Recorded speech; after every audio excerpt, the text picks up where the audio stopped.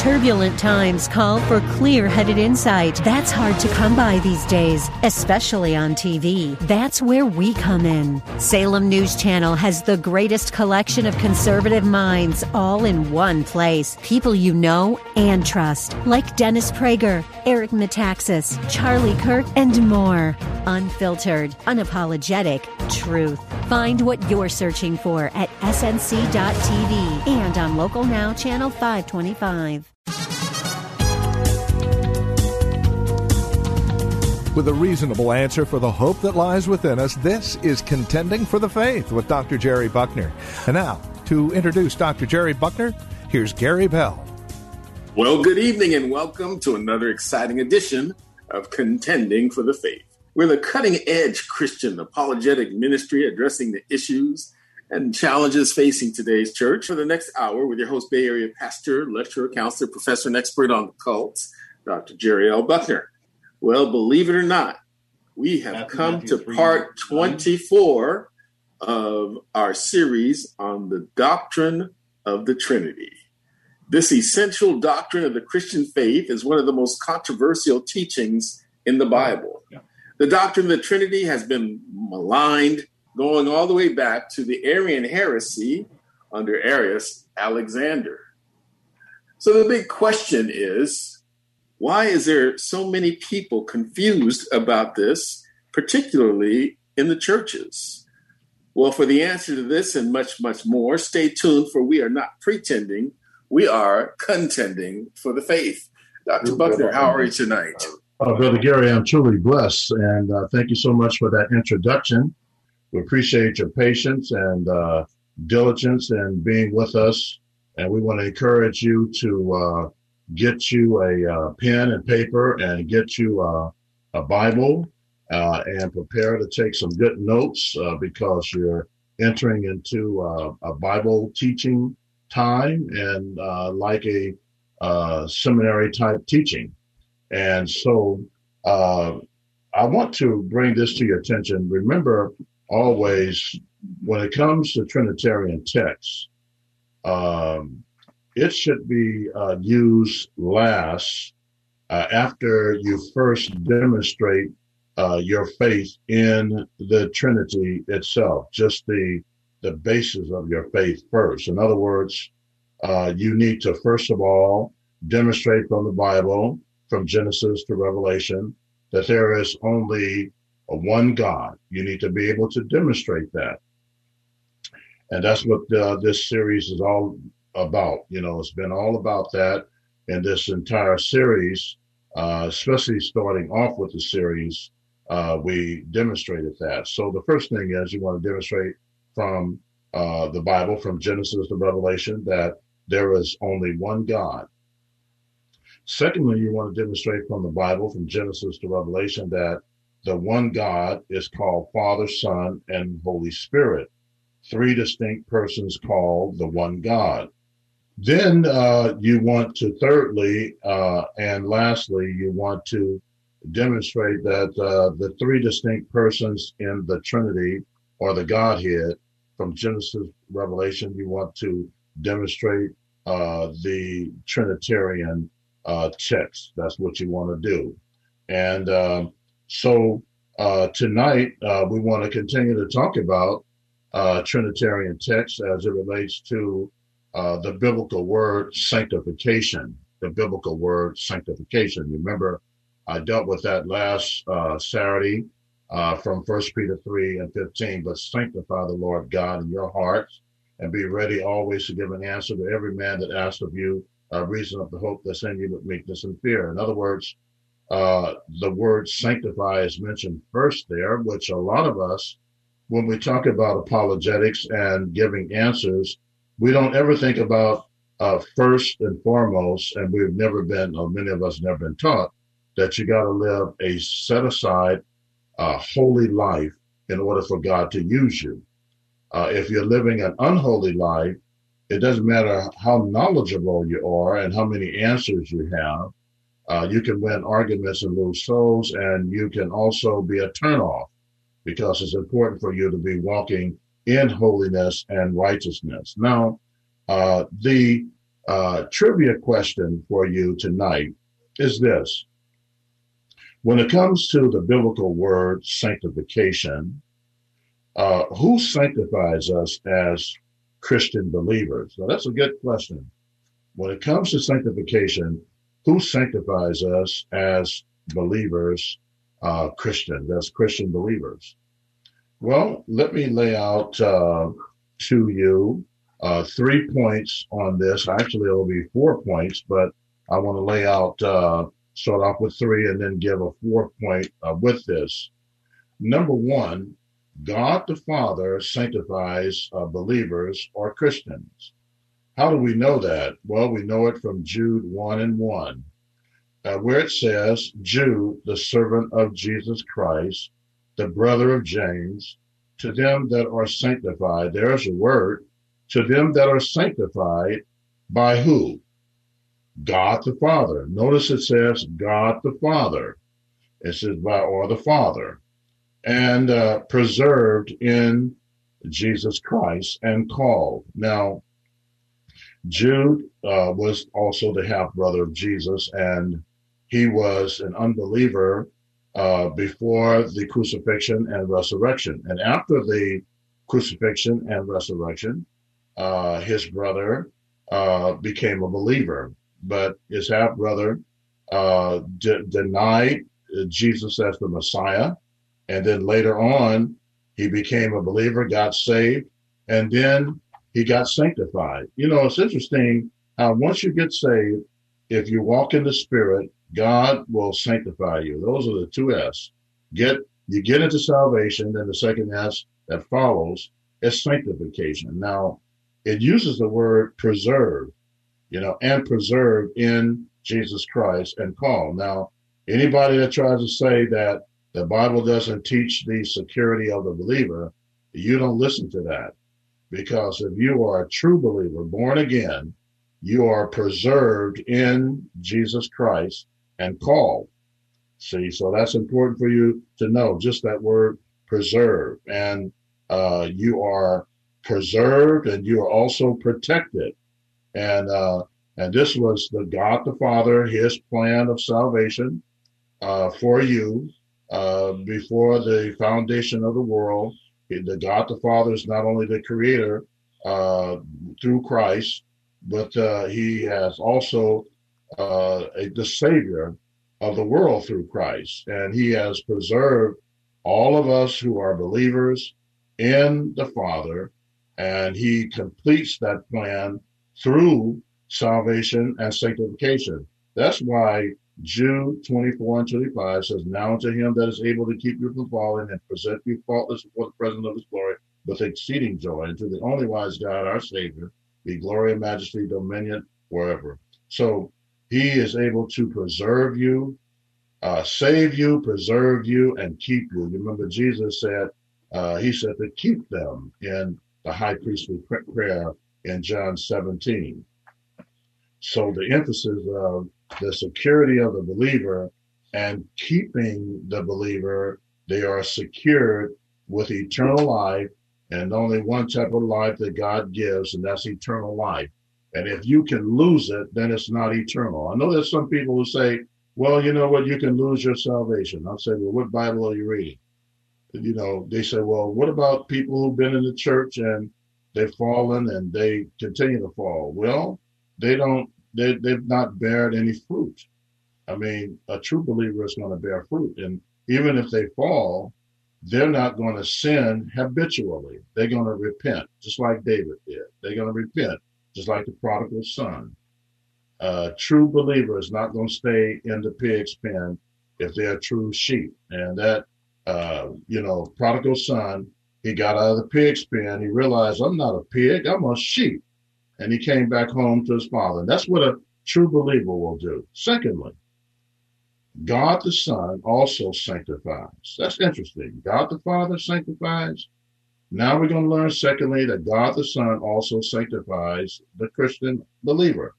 You say, where is that, Dr. Buckner? Well, if you look at 1 Corinthians chapter 1, verse 2, 1 Corinthians chapter 1, verse 2, it says, unto the church of God, which is at Corinth, to them that are, now watch this, are sanctified in Christ Jesus, called to be not ain'ts, but saints, with all that is in every place called upon the name of Jesus Christ, our Lord, both theirs and ours.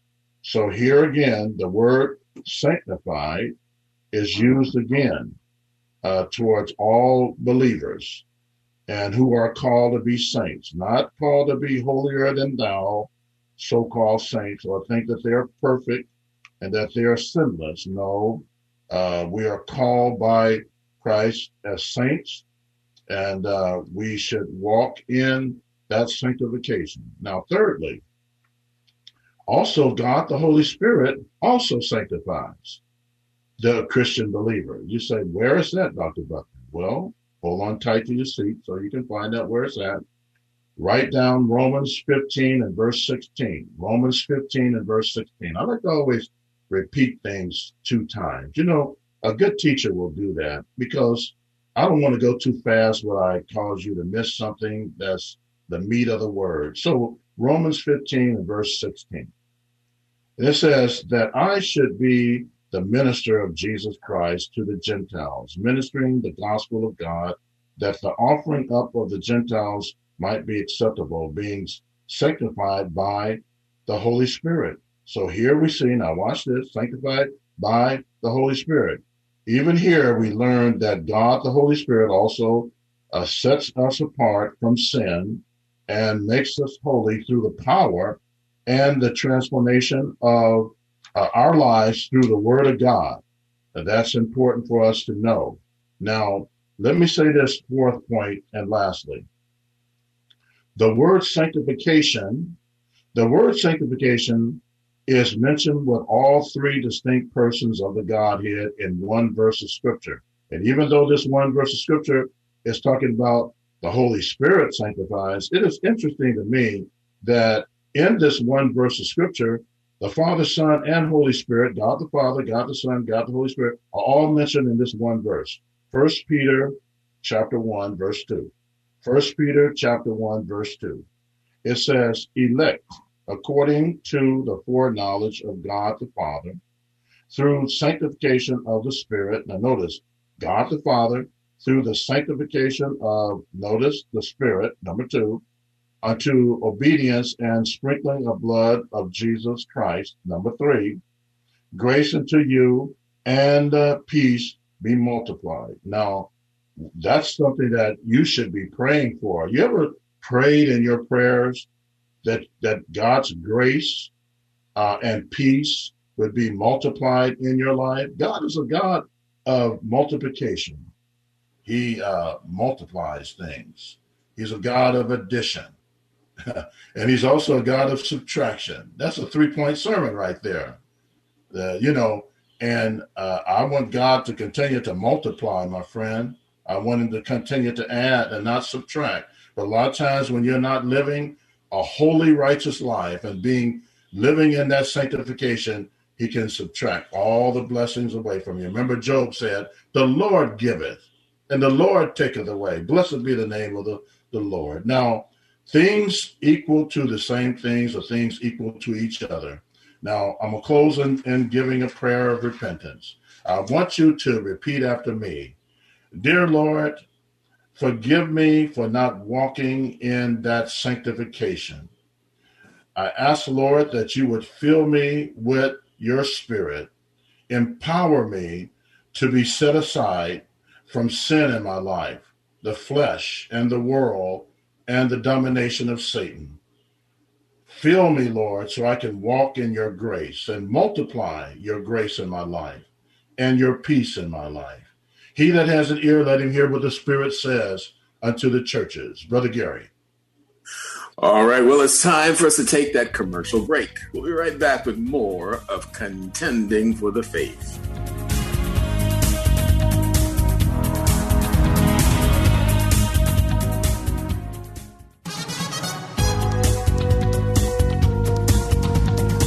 You're listening to Contending for the Faith on AM 1100 KFAX, the Spirit of the Bay.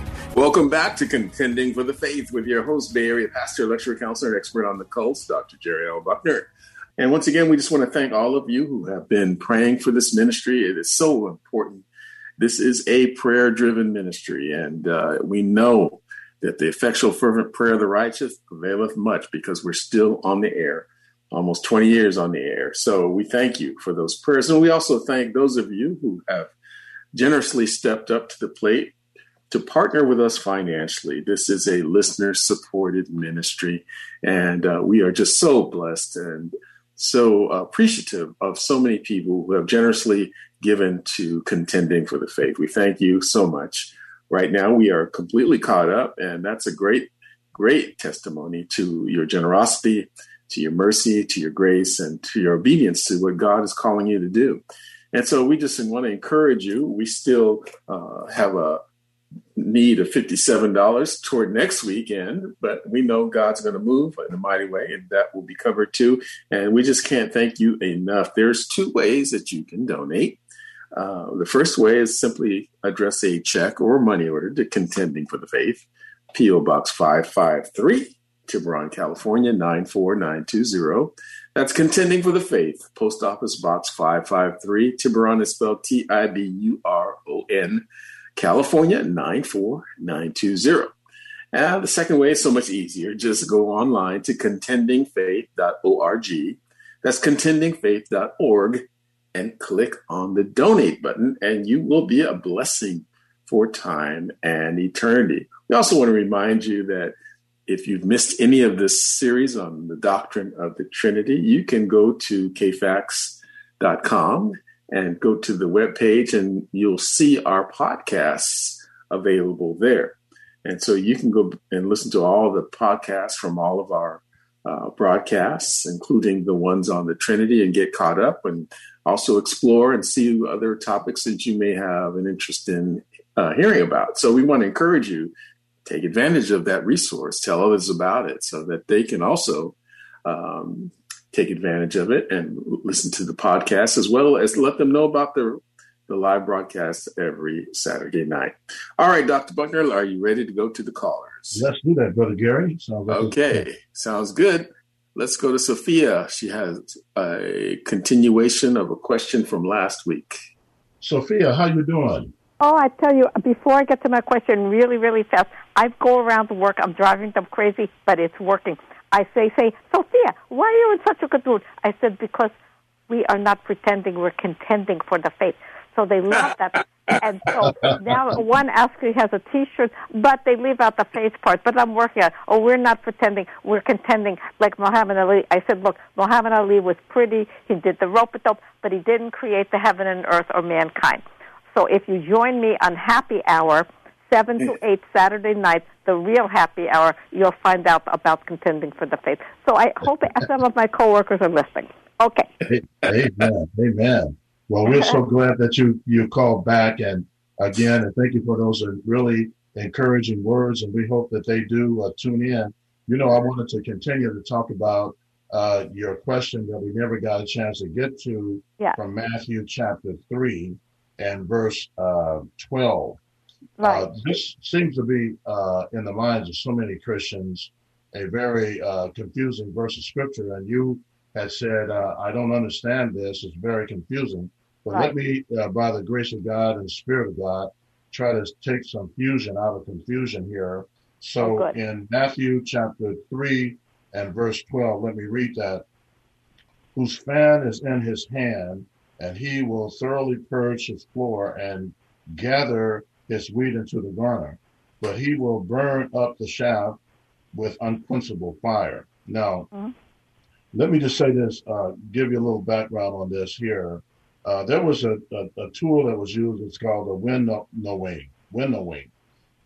And it is an agricultural method of developing things in ancient culture for separating grain from chaff. That was a thing that they did. So when we talk about Matthew 3 and 12, this winnowing was a fan that was like a tool used for tossing grain into the wind so that the chaff is blown away.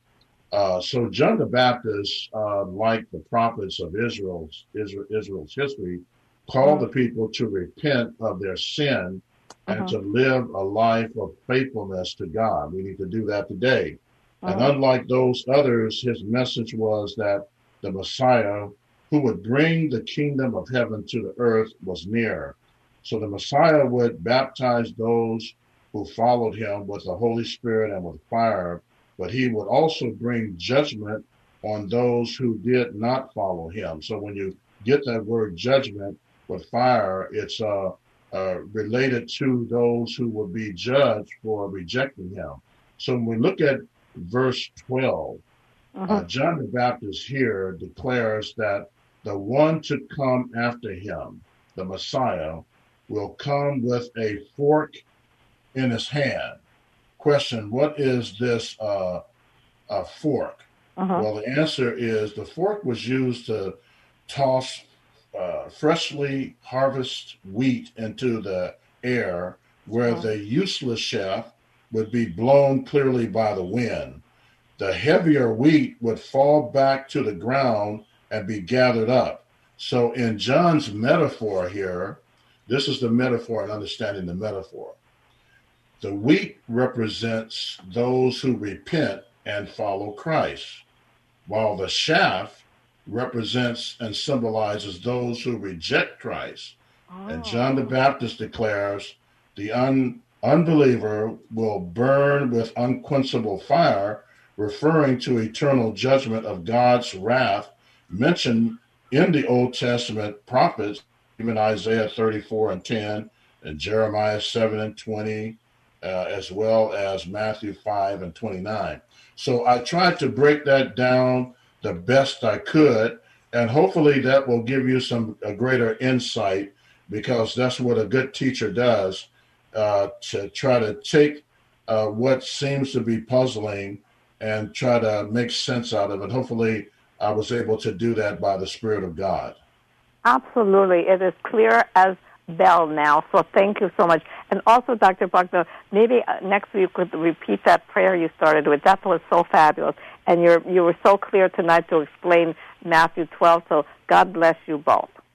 Well, God bless you, and thank you always for calling and always encouraging word. Thank you so much, too. God bless you. Goodbye. Bye-bye.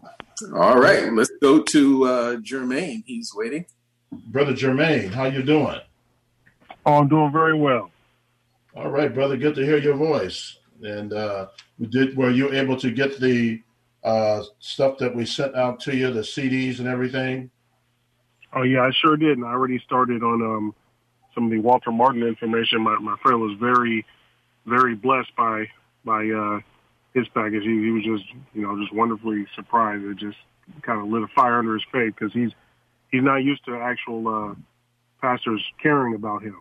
Unfortunately, coming from the background of where he was. But yeah, thank you very much. You got it. You got it. And sounds like you have another question around the Jehovah's Witnesses. And what is that, my brother? Well, in doing my study, I found like one of the best tools I could use was actually talking to and listening to people who've left that cultist religion, and some of the stuff they have to say is pretty shocking. And one guy I know was an elder, spoke to thousands of people over in the San Francisco area, and he left. And I noticed one of the most powerful tools they use to control is disfellowshipping. And I notice a lot of people that's almost like a taboo word or subject. They don't even like to go there. But I noticed also that one of the elder who actually was at their, what they call Bethel, he actually had brought up a point that he found old Watchtower material where they actually had accused other religions of misusing disfellowshipping and saying it wasn't even biblical. And then all of a sudden they switched their position. And if you even have that particular Watchtower magazine, you might get disfellowshipped yourself. I was just curious, because it's obvious to me that this is a control technique, but it differs from what I've read biblically in Corinthians. I just want to hear your breakdown of the proper way, I guess, when they were referencing Paul talking to the Corinthians, on how you would kind of distance yourself from a brother or sister who's not necessarily authentically walking in the faith. But what's the difference between true biblical disfellowshipping versus what the Jehovah's Witnesses are doing? Yeah, well, first and foremost, that's a real good question that you mentioned, because the whole idea and the major difference would be that when we talk about the Christian fellowship, it's never about brainwashing and that sort of thing. Brainwashing and control, because Paul says that we have the spirit of liberty, and that's the joy of being in the fellowship with God and each other. And it's a love that does not take it to that level of brainwashing and that sort of thing.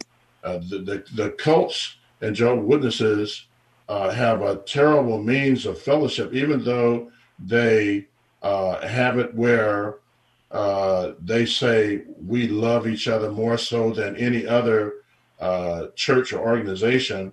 Well, that's not true, because if they did, they would not only give people the freedom to choose liberty, but they would do it in the way of following Christ, because Christ is true love. And there's no way that you can have a genuine fellowship without Jesus Christ, because Jesus Christ is the heart of fellowship and the heart of truth. The only time that disfellowship happened in the early church is when people became apostate and they were living into idolatry and immorality. Well, the Jehovah's Witnesses have it where if you don't do everything that they say and believe in the Jehovah that they teach and believe in the doctrines that they teach, you will be disfellowship, and then you will be banned, and then you will never be able to come back. With the Christian fellowship, it's just the opposite. When you sin, what John says in 1 John 1:9, if we confess our sins, he's faithful and just to forgive us of our sins and to cleanse us from all unrighteousness. So the compassion and the love and the opportunities for you to come back. And even the guy that in 1 Corinthians chapter 5 that was living an immoral life, that immoral life, he ended up repenting in 2 Corinthians, and he was restored back. And then look at David. He was restored back. But if you go up against the Jehovah's Witnesses hierarchy and you have differences of opinion, then you're just banned. And one of the things that I even though I didn't agree with Malcolm Little, the one thing that was unique about him is that he knew how to think for himself. And a lot of the people that were involved with the Muslim religion, a black Muslim, they were brainwashed, just like in the Jehovah's Witnesses. And Malcolm X started thinking for himself, and that's the thing that got him into a world of trouble. So it is a major difference. I think the main breakdown is that we have Christ at the center of our fellowship. And who do they have at the center of their fellowship? They have, Charles Taze Russell, Judge Franklin Rutherford, Nathan Noor, Frederick Franz. So those men are the center of their fellowship. And whatever they say goes. And if you don't go by that, you get banned. Well, it doesn't happen with us because we got a loving Savior that's a forgiving Savior. And I think we need to bring those points out. Look like we have about a minute.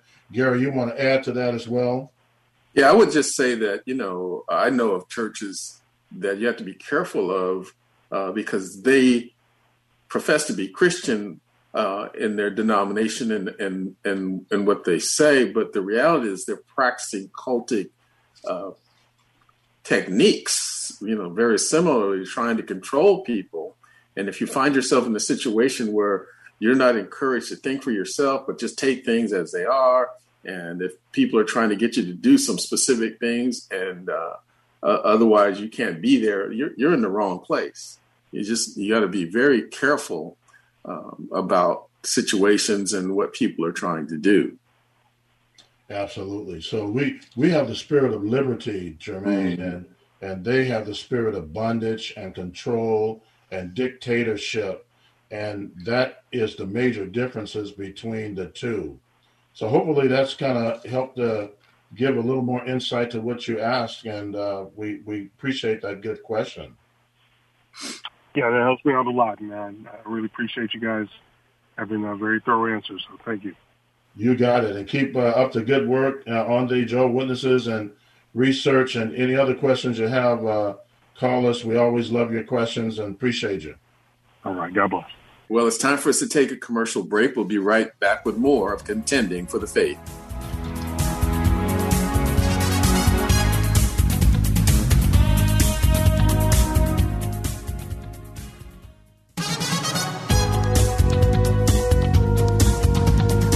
You're listening to Contending for the Faith on AM 1100 KFAX, the Spirit of the Bay. Welcome back to Contending for the Faith with your host, Bay Area pastor, lecturer, counselor, and expert on the cults, Dr. Jerry L. Buckner. If you need prayer, we're here to pray with you.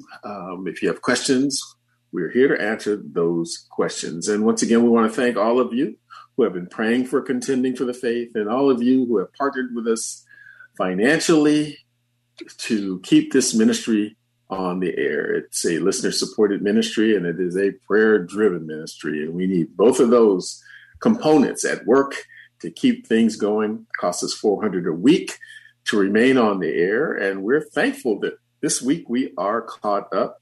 We're going to need about $57 toward next week, but we know and we're confident God will supply. But we just want to encourage you. There's two ways that you can donate and be a blessing to what God is doing here at Contending for the Faith. First way is address a check or money order to Contending for the Faith, Post Office Box 553, Tiburon, California, 94920.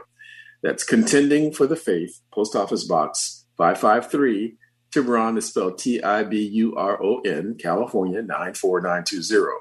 The second way is so much easier. Just go online to contendingfaith.org, contendingfaith.org.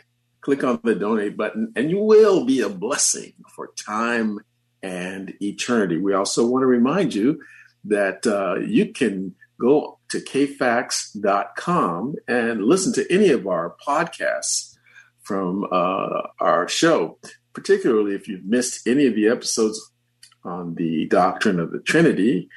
They're all there, and you can listen to those. You can tell your friends about them. You can get caught up. Plus, there's tons of other topics and important doctrinal teachings there as well that you can take advantage of. So we just want to remind you, check out our podcast at kfax.com. Dr. Buckner, you ready for the next caller? Yes, let's do that, Brother Gary. Okay, Brother CC has some homework from last week that he needs you to grade. Brother CC, how you doing? How you guys doing? Oh, we're truly blessed. Truly blessed. We're just kind of a blessing every time we come on the air every Saturday. And to do justice to you, I know that I gave you an assignment. If you can do a Reader's Digest condensation in 2 minutes and let us know what you came up with, we'll sure appreciate it. And any additional stuff, feel free to write up that and send it to us. We'll be greatly appreciative. All right, why don't you go for it, and we'll see what you have. Well, first of all, God commanded Moses 1,500 years before Christ came to bring the Ten Commandments down Mount Sinai. And so he wrote the Ten Commandments on 2 tables of stone. And one of the first commandments was, you shall not have any other gods before me. You shall not bow down to them or make any graven images. And that's the first thing that the Israelites did. They did the very opposite of what he said to do.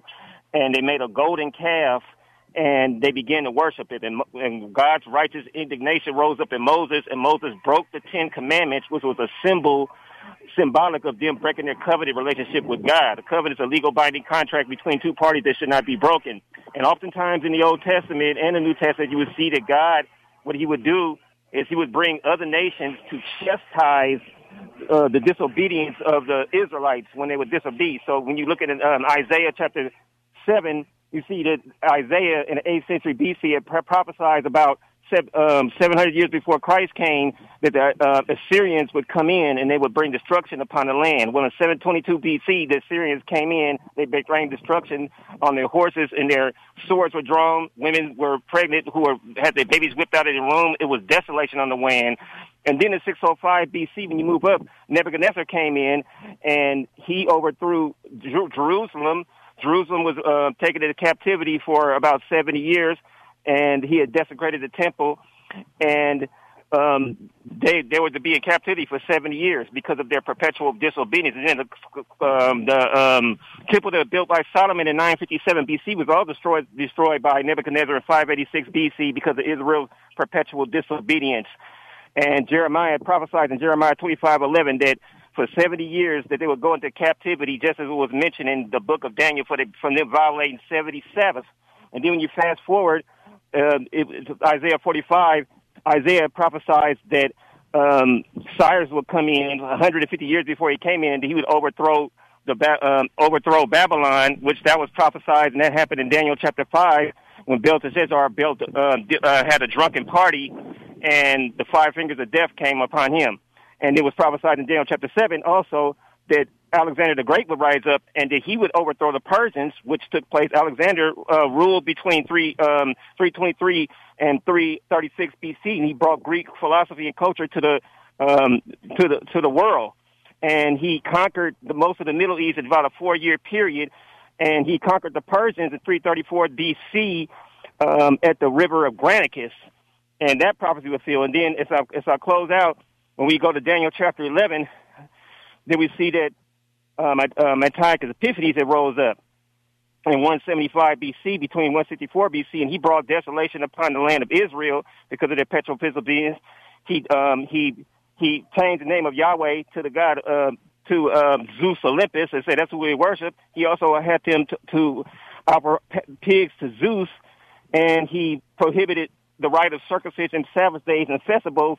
And he also desecrated the temple and caused abomination to come desolate, which Jesus mentioned in Matthew chapter 24, by sowing a pig on the altar. He plundered the temple treasury. He left behind a series of truths that caused a reign of terror in Israel for about 3 years because of their perpetual obedience. And as I close out, we understand also that during that time, the Maccabean revolt came in 167 when Modi'in, 20 miles from Jerusalem, they went around having people to bow down to them and to engage in public pagan worship.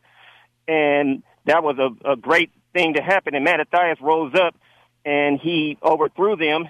And that's when the Maccabean revolt came. And then in 165, the temple that had been desecrated was reconsecrated and dedicated through Judas Maccabeus, who took after his father had died.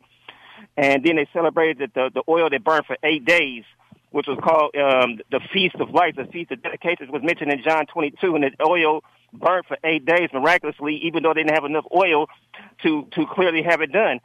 And that was the rededication of the temple. And very good, very good. We have to stop you right there because we have to be sensitive to the other callers. But good job, good job. Yeah, I was finished. I was finished. Yeah. I'm touched by your research and what you've done, but in terms of the callers, we have to be sensitive to them as well. But what were you saying? I was actually at the end when you right before you said. I was just going to say the moral of the story is that God. Okay, go ahead and say the moral. The moral of the story is that God wants us to be holy, and He wants us to live for Him, and He have a moral obligation to live before God. And that's all I was going to say. I was already finished. Oh, good. Well, hey, that's a tremendous research thing you did.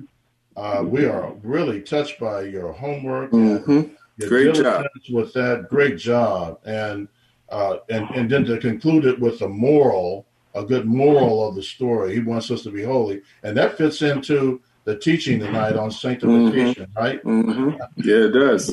Yeah. So thank you, CC, for your great job on research, and we're going to pick up your prayer request next time. We pretty much know a lot of times what you pray for, and we'll try to remember those things in our prayer requests for you.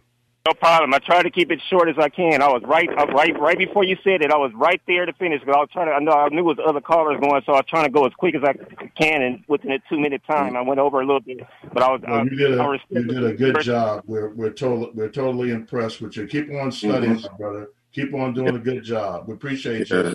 And tremendous growth. Yeah, we've seen you really grow. We are touched by you in the Lord. God bless, brother. Keep up the good work. All right, let's quickly. We have Brother Rick hanging on there. All right, Brother Rick, how you doing? 24:34. Okay. It talks about this generation shall not pass till all these things are fulfilled. Are we talking about the generation today, or are we talking about generation back in time? Well, that's a really good question. This word in Matthew 24 and 34, let me read it so the listening audience will know what we're talking about. Jesus said in Matthew 24:34, verily I say unto you, this generation shall not pass till all these things be fulfilled. Now, there are many people who interpret this from different perspectives. Let me kind of give you an answer in a nutshell so we can get, I believe, another caller in before the program ends. But if you talk to a preterist, the preterist view, they put the word generation in only a historical framework, which doesn't fit the narrative here, the context, And so they would put it in the context of this generation, the people that lived during that time. Now, I differ, and I believe that this is referring to the future generation, even though when he uses the word this generation, well, what generation is he talking about? Look at the full context, because R.A. Torrey said a text taken out of its context becomes a pretext for error. So let's kind of look at the context for a moment. Do you look at number 1, he mentions the abomination and desolation in verse 15. Number 2, the persecution and judgments in verses 17 through 22. And then false prophets, verses 23 through 26. The signs in the heavens, verses 27 through 29. Christ's final return, verse 30, and the gathering of the elect in verse 31. This has not taken place. So when he talks about this generation, he's talking about the generation of people that he's talking about in the whole context of the chapter. So this is a very misinterpreted word, this generation. And you're going to hear various people say certain things, but look at the context. The context explains it. So hopefully that helps out, Brother Rick. No, I really appreciate it. You got it. We'll get your prayer next time. We're going to try to get to, is it Craig? He has a question. Let's get to him. Thank you, Brother Rick, for your call. God bless. Craig, are you there? Yeah, thanks, guys. Yeah, how you doing? I'm doing good, man. You have some of the smartest I need brain pills just to keep up with Cece there. But I got my question. Yeah, he should be a university professor, right? They need good professors these days. I'm sure he's feeling blessed right now to hear that. Yeah, I know he's feeling blessed. What's your question? Because we're running out of time. Yeah. I want to get right to your question. What's on your heart? Yeah. Well, Malcolm X, you mentioned, he's an interesting study. I don't know a whole lot about him. I was alive when, he was around, real young. But where was he spiritually? I heard towards the end of his life he was maybe getting out of Islam, and I wondered what his relationship was with Martin Luther King. And you want to hold over to next week on that. I don't know. Yeah. This is. Let me kind of whet your appetite on that, and then I want to hold over and continue this with you next week. And maybe if you call at the top, we can get you on right away. But let me say this. I am a professor. Speaking of professor, I'm a professor through Gateway Seminary. It used to be a Golden Gate Seminary.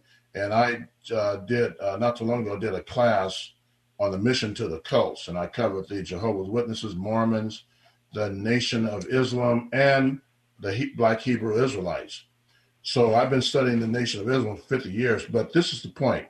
Malcolm X came up in a Christian home.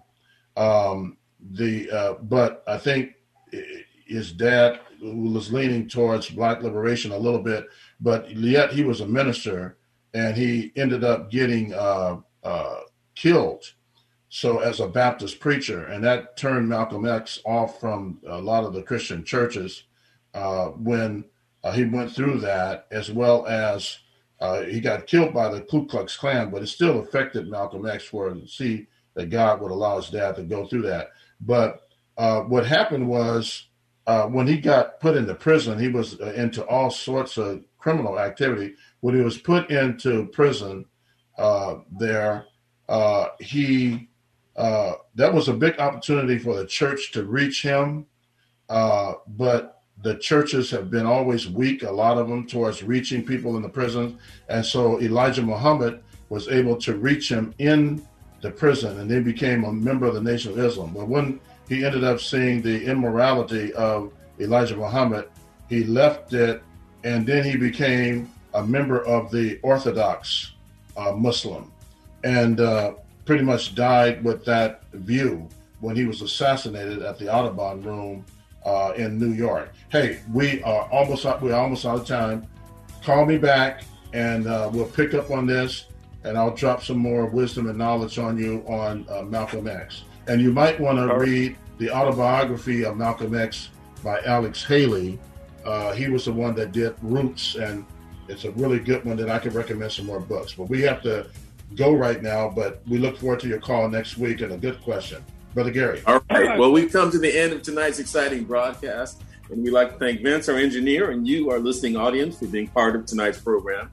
It's important for us to hear from you. Your letters and cards are encouragement to us. So please drop us a note and let us know how this program has blessed you. You can reach us at Contending for the Faith, P.O. Box 553, Tiburon, California, 94920. Please keep us in your prayers until next week at this time, when we once again give you the opportunity to ask questions, make comments, and dialogue with Dr. Buckner, always with one purpose in mind: to equip, exhort, and better enable you to contend for the faith. I'm Gary Bell. May God richly bless you.